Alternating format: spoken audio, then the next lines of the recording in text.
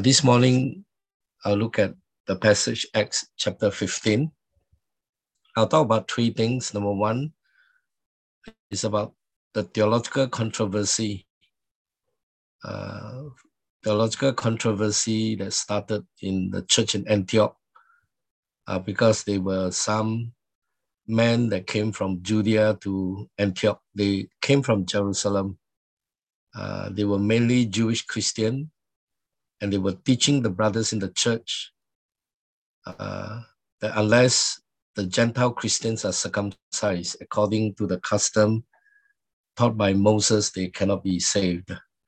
So this is the theological controversy that has been repeated time and time again throughout church history. And secondly, we'll look at how the church in Jerusalem, the recognized leaders, the apostles and the elders, how they went about, bring about the resolution of the doctrinal conflict. And this will also be a pattern that church leaders, and of course there are some implication for not just church leaders, but in any situation, whenever Christians facing conflict, how do you go about resolving the conflict, be it theological controversy, doctrinal conflicts, or personal differences? How do you go about? What is the basis of you? What do you base on when you resolve conflicts? Is one personal opinion over the other, or is the word of God is the final authority? And finally, we'll look at the results and the implication of the resolution, both to the church in Antioch, to the Jerusalem church, to the early century church, and which we can make application for our time. So we'll look at firstly, the theological controversy. I want to begin by asking, what were the conflicts that you have seen happening in the church? What were the conflicts that you have seen happening in the church? And how did the church leaders handle them? How did the church leaders handle them? As for the church in Antioch, when the Jewish Christians who came from Jerusalem, theologians call them Judaizers. Judaizers were the Jewish Christians who taught a combination of God's grace and human effort. If you look at the verse 1, they were teaching the Antioch Christians that the Gentile Christian need to be circumcised and to keep the law of Moses. When you hear the word that when they say they were to obey the law of Moses, they are talking about many rules that are arising from the law of Moses. Now, so they were not denying the gospel of grace. They were not denying the salvation by faith in Christ. They were saying that salvation by faith in Christ plus circumcision and obedience to the law of Moses. So they were teaching a combination of God's grace and human efforts. So is this correct? So this is a theological controversy, a very serious issue that Paul and Barnabas sprang into action and had a sharp dispute and debated with them. What is your thoughts on this if you were being taught by that? That salvation by faith in Christ is not sufficient. We know that the gospel talk about salvation by faith in Christ alone is a total sufficiency. But this one is talking about gospel plus something else, plus circumcision and obedience to the law. So Paul and Barnabas did not agree with the Judaizers, so they debated with them. And the conflict in the Antioch church was not due to personality clash. As in most cases in the contemporary church, church conflict, we often see that one leader cannot get along with another leader. It has to do with personality conflicts, but this one has to do with doctrinal conflict. So the conflict was over a theological issue, and Paul and Barnabas did not agree with the Judaizers' erroneous teaching. As for Paul and Barnabas, they knew fully well that people are saved by God's grace through faith in Jesus and not by any works of the law. Of course, if you were to read Paul's epistles that he wrote later, much later after this controversy, in Galatians chapter 2, verses 15 to 16, and Ephesians chapter 2, verses 8 to 9, Paul kept on reiterating that people are saved by God's grace through faith in Jesus alone. Now, if the Judaizers' teaching were left unchecked, it would have detrimental effect upon the life and ministry of the church. It would have serious effect upon Christian life and ministry because such controversy actually manifests a distorted gospel. In fact, Paul, when he wrote Galatians 10 years later after the Jerusalem Council, after the debate and the discussion and the resolution of the whole issue, Paul used very strong words. He actually described that to be a perverted gospel. Now, the matter in Antioch church could not be settled. And therefore, the Antioch church, we are told in Acts chapter 15, Antioch church leaders sent Paul and Barnabas together with some other believers to consult with apostles and elders in Jerusalem church. And as they traveled on their way to Jerusalem, passed through Phoenicia and Samaria, they told the believers that they met how the Gentiles were turning to Christ. I think here Luke is actually giving us a hint of how the Gentiles turning to Christ. Later on in Paul and Barnabas' testimonies, their speech revealed that the Gentiles turning to Christ because they heard the gospel of grace, that they were not asked to be circumcised or to obey the law of Moses, that they were never justified by obedience to the law of Moses, neither were they justified, mean declared righteous with God or found salvation in Christ by being circumcised. And the news brought joy to the brothers. If we heard such news of the forgiveness of sins that come from believing in Christ alone, in the finished work of Christ, it will bring joy because we have such freedom in Christ. And as the story went on, we are told that Paul and Barnabas and the contingent arrived in Jerusalem. They were welcomed by the church and the apostles and elders. Now, the theological controversy cannot be settled in the Antioch church, has to be brought to the main church. And so the apostles and the elders convened a meeting, what we now come to know it as a Jerusalem Council. It is the first big church meeting where apostles and elders and also the leaders and members of the Jerusalem church. As you recall in Acts chapter 1, there are many people that turned to Christ. They were at the time already more than 5,000 men turned to Christ.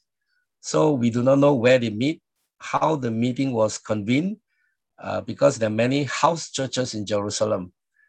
It must be a huge meeting there to be called a Jerusalem Council by the theologians. And so apostles and elders convened the meeting. It's very interesting for us to look at how they went about moderating the meeting and the basis on which they came to the resolution of the doctrinal conflict. I do not think, as I read in the passage, that the apostles and the elders were flexing their muscles, using their authority as the leaders of the Jerusalem church to put down the Judaizers.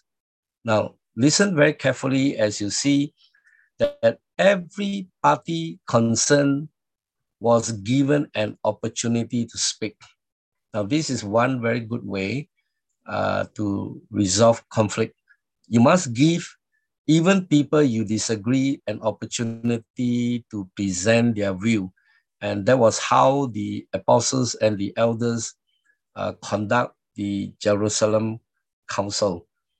And in verse 5, the Judaizers, the Jewish Christian, spoke out, or rather the group that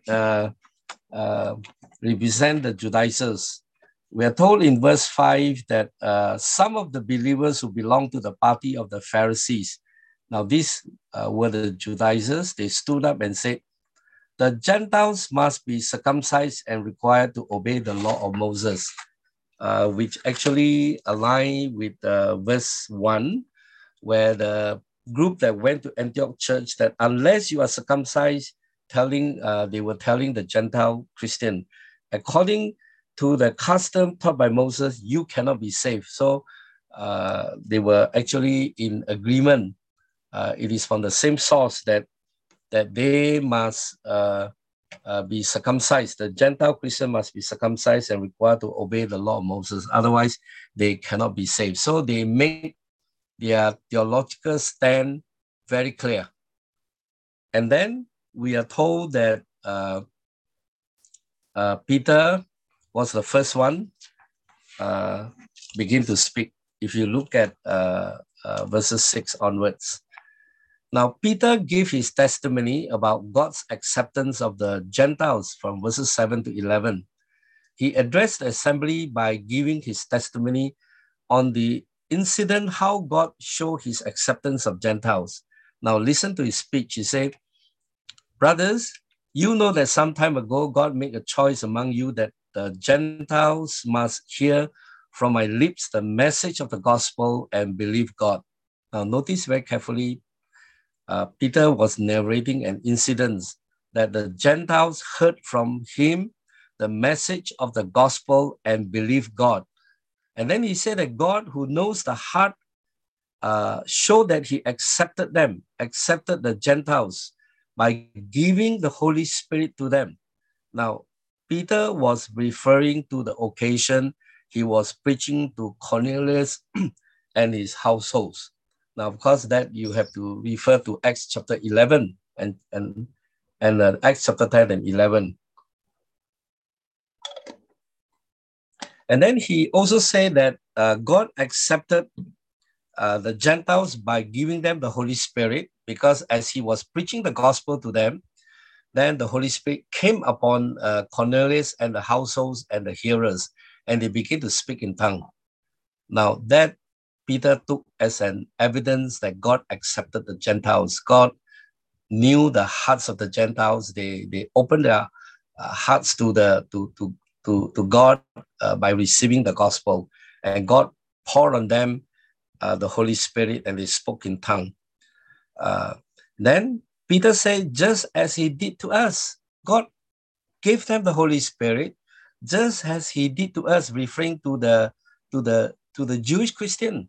He was referring to the day of the Pentecost, how the Jews also came to receive the Holy Spirit. And then he made the theological statement to say that God made no distinction between the Gentiles and the Jews. God made no distinction between us and them, and for he purified their hearts by faith. And then Peter said, now then, why do you try to test God by putting on the necks of the disciple a yoke that neither we nor our fathers have been able to bear? No, we believe that it is through the grace of our Lord Jesus that we are saved just as they are. Now, this is the most powerful theological statement that Peter made. It's a theological truth that is worthy to be inscribed in gold, that we believe that we are saved by the grace of the Lord Jesus Christ, just as they are, meaning that we are never saved by our human efforts. Christianity is the only religion whereby salvation is by faith in Christ alone. It is not by our human efforts. Any other religion is trying to make their ways by earning salvation through good works or through human efforts. Now, the Judaizers wanted to add on to the gospel with human efforts by merits. Now, so Peter is saying that it is not by circumcision, not by keeping the law of Moses. Actually, Peter was telling the apostles and the elders and the Jewish Christian that none of us have ever able to keep the law of Moses fully. All the rules that are arising out of the law of Moses, how many of us could keep them? So Peter was telling that the keeping the law of Moses, circumcision, obedience to the law of Moses is not the basis of salvation. As seen in the experience, he was preaching to the Gentiles, and the Holy Spirit came upon them. God accepted the Gentiles on the same basis as the way that God accepted the Jews. So what is the basis of salvation, brothers and sisters? What is your understanding of the basis of salvation that you have been taught or you have heard? Now, I want to say three things. First, the Jews had made the law of Moses into hundreds of rules that the Jews were required to obey. And they themselves found the law to be a heavy yoke because no one obeyed them fully. My question to you is that if you were to depend on your obedience to the law in the Old Testament, or even on the teaching in the New Testament as a basis of salvation, then you will find such a burden in your life. Now, of course, Peter is not teaching, therefore, we should freely flouting the law of God or law of Moses. Peter is not teaching that. In fact, Paul also said that, it's not a license for people to sin. The grace of the Lord Jesus Christ is not a license for us to keep on sinning, because what it is said is that we cannot be saved by obedience to the law. Therefore, no one can be saved by obeying the law, because the law function is not for salvation. The function of the law is to drive us to Christ, to show us our sin, that we cannot please God, that we have no way to please God by our trying to obey the law, because we will fail again and again. And so what Peter was saying is that the law, the Jews themselves could not be saved by observing this rule. Not just the Jews, in fact, anyone for that matter can never be saved by obedience to the law, because we cannot obey the law. So in other words, why should the Jewish Christian now make this new Gentile Christian obey all these rules, which they themselves found such a burden to obey? Translated into our context is that if we could keep adding things into the gospel, then we are making a burdensome way for people to come to know Christ. Second, salvation is through the grace of the Lord Jesus Christ. That God sent Jesus to die for us on the cross. God is a holy God, and the sinless, perfect man, God Jesus, atoned for our sin. And it is through the grace of the Lord Jesus Christ, not by our human effort, not by our way of trying to earn the salvation. It is freely given, the grace of the Lord Jesus Christ through faith in his finished work. And so to add anything to the work that Christ did for salvation is to negate the grace of God. And thirdly, Jews and Gentiles are saved on the same basis by faith through the grace of the Lord Jesus Christ. In other words, everyone in the world is saved on the same basis. Jews and Gentiles alike are saved by grace through faith in by faith in Christ. So every one of us is saved on the same basis. So that is Peter's testimony. And the whole assembly heard that. And then we are told that in verse 12, the whole assembly became silent. The Judaizers have nothing to rebuke or to rebut the testimonies of Peter. And then Paul and Barnabas began to now present their speech or their testimony. They were recounting the story about the miraculous signs and wonder that God had done among the Gentiles to them. Now, of course, in verse 12, this is a summation. Luke did not go on to elaborate into detail of what Paul and Barnabas, but basically is saying the same thing. They were telling the assembly how God was bringing the Gentiles to faith in Christ. If you were to read in Acts chapter 13, you can see the whole thing. Acts chapter, 13 and chapter 14. Paul and Barnabas, in fact, they reiterated this central doctrine of Christianity that salvation is by grace in the Lord Jesus Christ through faith in him. And in fact, when Paul was preaching to the Jews in the synagogue of Pisidian Antioch in Acts chapter 13, verse 39, it was very consistent with what he said at the Jerusalem Council, that Gentiles come to faith. It is through faith in Jesus Christ. How God was bringing the Gentiles to faith in Jesus. In Acts chapter 13, 39, when Paul addressed the Jews, he came to the verdict that through Jesus, everyone who believes is justified, meaning declared righteous, meaning find salvation from everything you could not be justified from by the law of Moses. So it's consistent with what Peter has been saying. And in fact, 10 years after the episode of the Jerusalem Council, Paul actually wrote the epistles, Galatians chapter 2, 11 to 16. He said, we who are Jews by birth and not Gentile sinners know that a man is not justified by observing the law. Now, hear carefully. Paul, 10 years later, make it very strongly, telling the Galatian Christian, reminding them that a man is not justified by observing the law, but by faith in Jesus Christ. So we too have put our faith in Jesus Christ, referring to he himself and the Jewish Christian, that we may be justified by faith, meaning we can find salvation by faith, declare righteous before a holy God, accepted by God in Christ and not by observing the law. Because by observing the law, no one will be justified. Galatians chapter 2, verses 15 to 16. And finally, we see that James began to give the verdict of the meeting. Next slide. James began to give the verdict of the meeting. Listen, next slide. Listen, are you there? Next slide. James began to give the verdict of the meeting, verses 13 to 21. After all the parties concerned give their testimonies in the speech, the Judaizers, and Paul and Barnabas representing the Antioch church, and then Peter representing the Jerusalem church.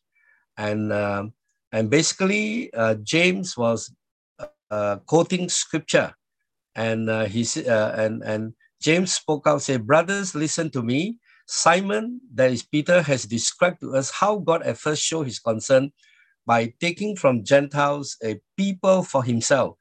And the words of the prophets are in agreement with this. Now, in verses 13 to 18, James was quoting Amos chapter 9, verses 11 to 12. The prophecies of Amos are in agreement with what Peter and Paul and Barnabas has been saying, or with Peter has been saying. And James said, after quoting Amos chapter 9 and 11, after this I will return and rebuild David's fallen tent. Its ruin I will rebuild and I will restore it, that the remnant of man may seek the Lord. The remnant of man referring to the Jews and all the Gentiles who bear my name. That means Jews and Gentiles will come into the kingdom of God, says the Lord, who does these things that have been known for ages.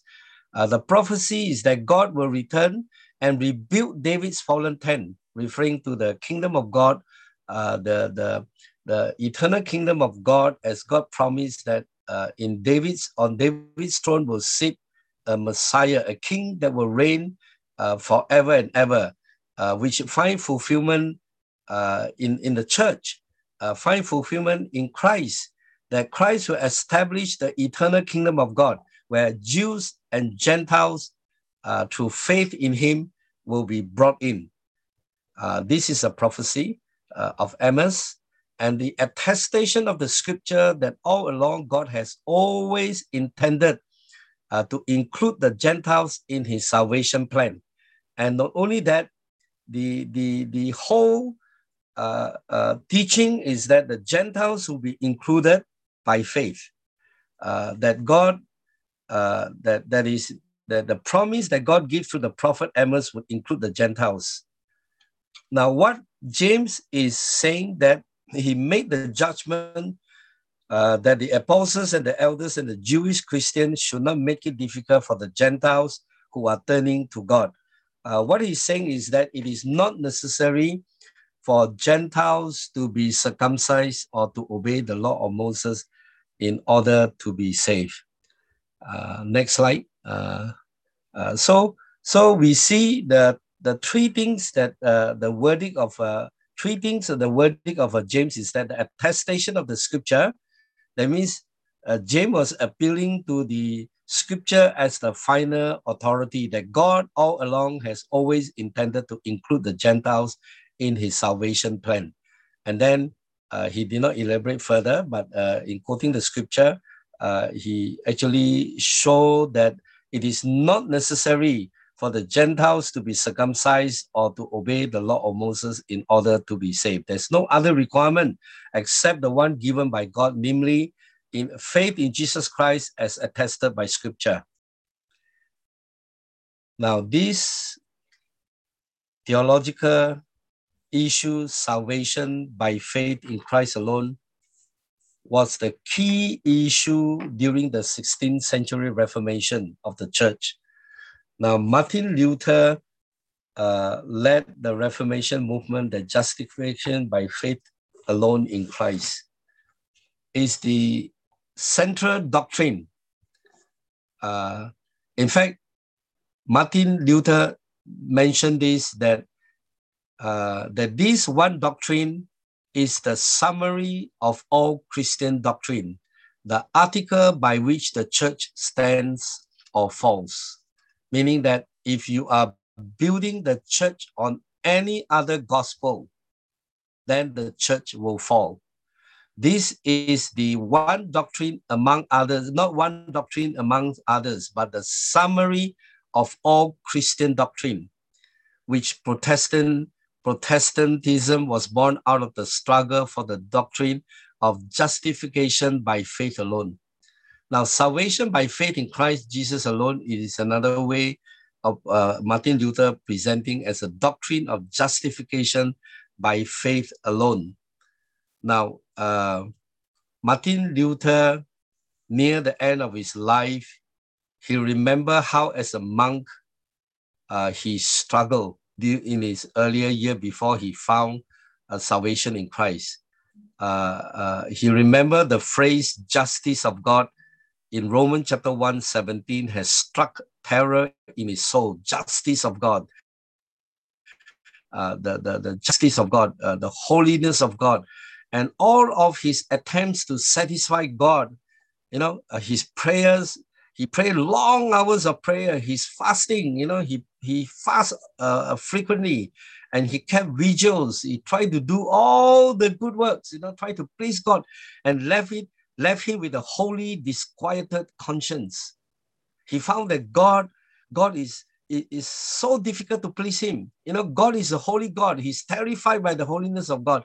And in fact, he came to the conclusion that I did not love. In fact, I hated that God who punished sinners, and with a monstrous silent, if not blasphemous murmuring, I fume against God. Until finally he began to understand the justice of God meant that the justice by which the just man lives through God's gift, namely by faith. This is what it means. The justice of God is revealed by the gospel, a justice with which the merciful God justifies us by faith. As it is written, he who through faith is just shall live by faith.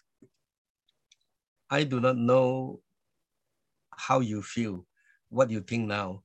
If you have all along have been weighed down by sin and never find a solace in the comfort of salvation by grace, that you have been justified by grace, that God accepted you because you believe in the finished work of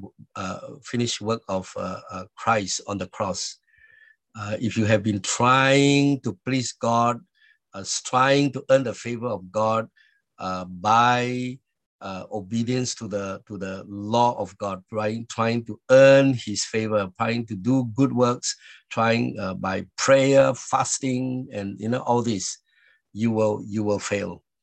And in fact, Martin Luther said that we are righteous and sinners at the same time. We are righteous because we have received salvation freely by grace through faith in Jesus Christ, that God declared us right before Him. God accepted us because of our faith in Jesus. So we obey because we have been accepted by Christ. We obey not in order to be accepted by God. Our obedience is flowing out of our acceptance by God, that God has accepted us because we put our faith in the finished work of Christ. And Christian is at the same time both righteous and a sinner. Now, justification is about being declared right with God. You have been declared right with God. That's why Paul said that now, therefore, there's now no condemnation for those who are in Christ Jesus. Now, of course, earlier I said that is not the basis for us to keep on sinning. If it is by grace, we have been declared righteous. Because Paul said, the more we sin, then we become slave to sin. The more we are slave to righteousness, the more we obey, we become slave to Christ, to righteousness. And justification by faith, by grace alone, through faith alone, that is the basis of salvation. That God have put it another way, theological way, that God imputed Christ's righteousness on us when we believe. So on account of that, God accepted us fully. Now the Judaizer was distorting the gospel, and throughout the centuries, we have seen Christian can veer away from this doctrine, this gospel of grace and by faith in Christ alone. And the reformers attempted to recover the gospel to the church. And in the same way, I think the gospel can also be distorted. And the reformers have done us a great service by recovery of the gospel of grace. And finally, we see the results and the implication of the resolution. If we see how the Jerusalem Council make the decision, and by looking at the content of the letter to be dispatched by Paul and Barnabas and by Judas and Silas, whom they sent to accompany Paul and Barnabas to go to Antioch. If we look at verse 23 and the letters, content of the letters to the apostles and elders, to the Gentiles believers in Antioch, Syria, and Cilicia. So I think here give us a glimpse, a picture that this issue was not only confined to Antioch. This theological controversy may have spread to Syria and Cilicia. Many of the Gentile Christians were being disturbed by the Judaizers' teaching. And verses 24 onwards, let me summarize verses 24 to 35, the content of the letter. Basically, the apostles and James were telling the Gentile Christian that those who went out from the church in Jerusalem did not have their authorization. They acted independently and arbitrarily. And now they are sending Paul and Barnabas and also Judas and Silas to be confirmed by word of mouth what they are writing. I think this is such a wisdom to remove whatever doubt that those who may have sided with the Pharisees party. There may be some section in the church of Antioch, Syria and Cilicia, who may have bought in with the erroneous teaching of the Judaizers. So now you have the Silas and Judas who actually confirm the writing by word of mouth, not just taking Paul and Barnabas' words, in case those who do not believe Paul and Barnabas. And basically they are saying that it seems good to the Holy Spirit to us and not to and to us not to burden you with anything beyond the following requirement. And so basically there are 4 things that they said, that they are to abstain from food sacrificed to idols, from blood, from the meat of strangled animals, and from sexual immorality. Although they did not mention about it is not necessary for them to be circumcised and to obey the law of Moses in order to be saved. But I think by implication, it is understood is understood that they are not to burden them with anything beyond the following requirement. So imply in that content of the letter that it is not necessary for Gentiles to be circumcised and to obey the law of Moses in order to be saved, but they are to abstain from 4 things. And these 4 things are basically summarized into 2.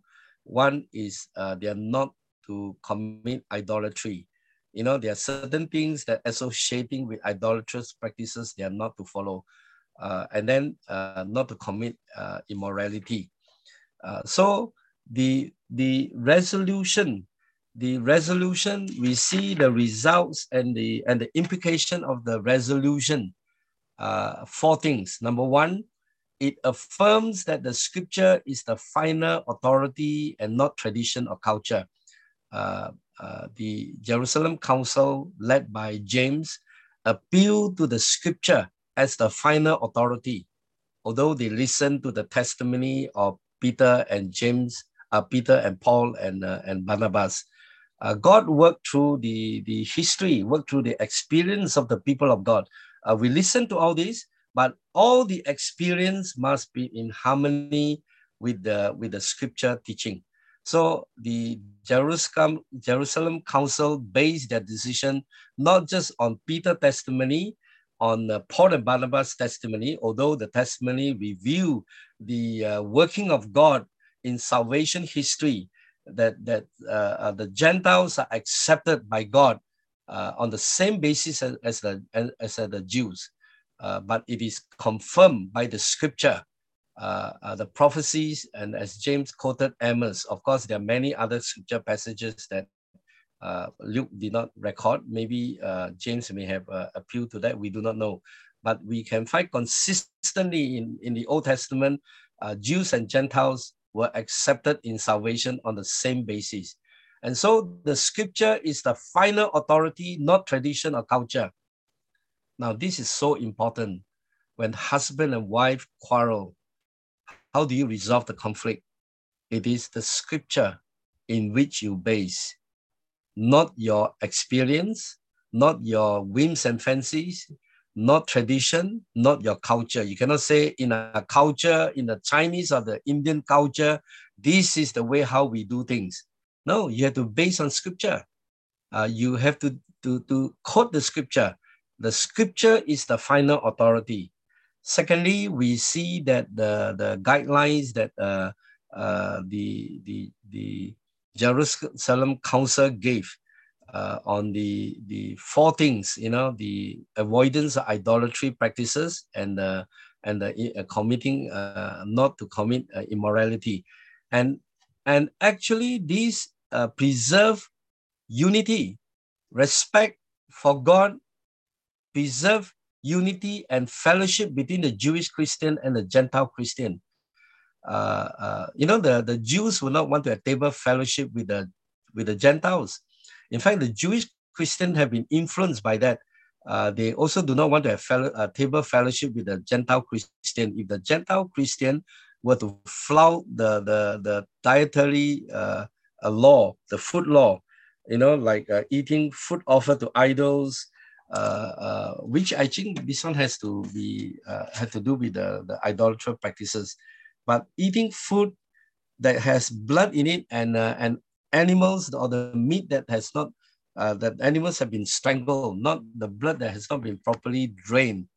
So this is actually the Gentile Christian have to observe this in order that to not to offend the conscience of the Jewish Christian. This is to preserve unity and fellowship, to respect the conscience of the or to be sensitive to the conscience of the Jewish Christians, which I think Paul later wrote in Romans chapter 14 and 1 Corinthians chapter 8 and 11, for the sake of table fellowship.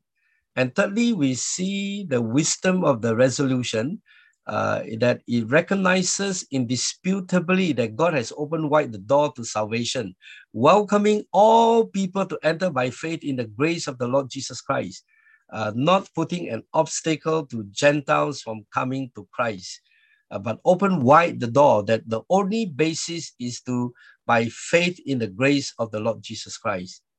And so throughout the century, this is the only basis in which men and women can find salvation. And finally, we are told in verse 35, verse 32 to 35, and that these have brought joy to Gentile Christians. Why they were joyful? Because their standing by faith in the grace of God was clearly affirmed.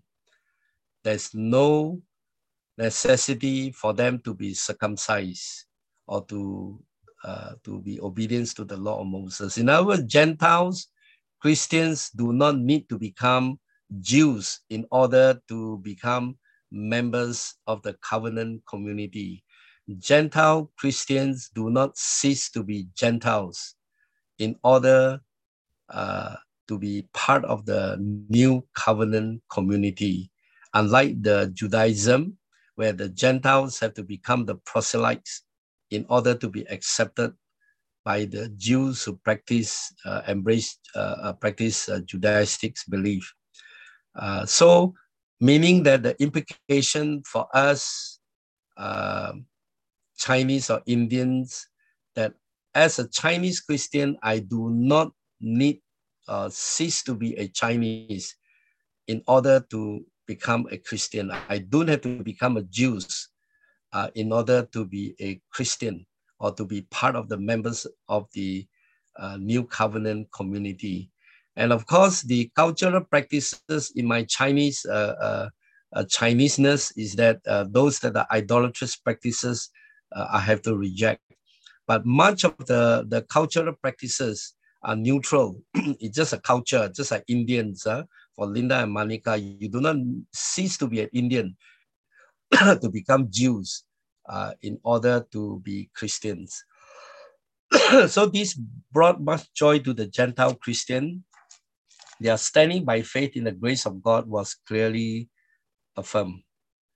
Brothers and sisters, justification by faith in Christ alone is the centerpiece of Christianity that will bring joy and freedom to us, Gentile Christians. Let's pray. Father, we are thankful for this gospel of grace. It is such a joy to know that, Lord, salvation is by faith in Christ alone and by grace in Christ alone. The salvation is given freely. We don't have to earn our salvation. We don't have to strive to obey the law in the Old Testament in order to be saved. That does not mean that we do not desire to obey the word of God. On the contrary, because we have been saved, we desire to obey you, not as a basis of salvation, but in order that we may reflect the character of Christ and to please you more and more. What a freedom to live a Christian life, that no any other burdens added on us. We have a freedom in Christ as we have been declared righteous, declared right with you. We thank you for this gospel of grace. in Christ Jesus alone that we have been accepted by you. Thank you in Jesus' name. Amen.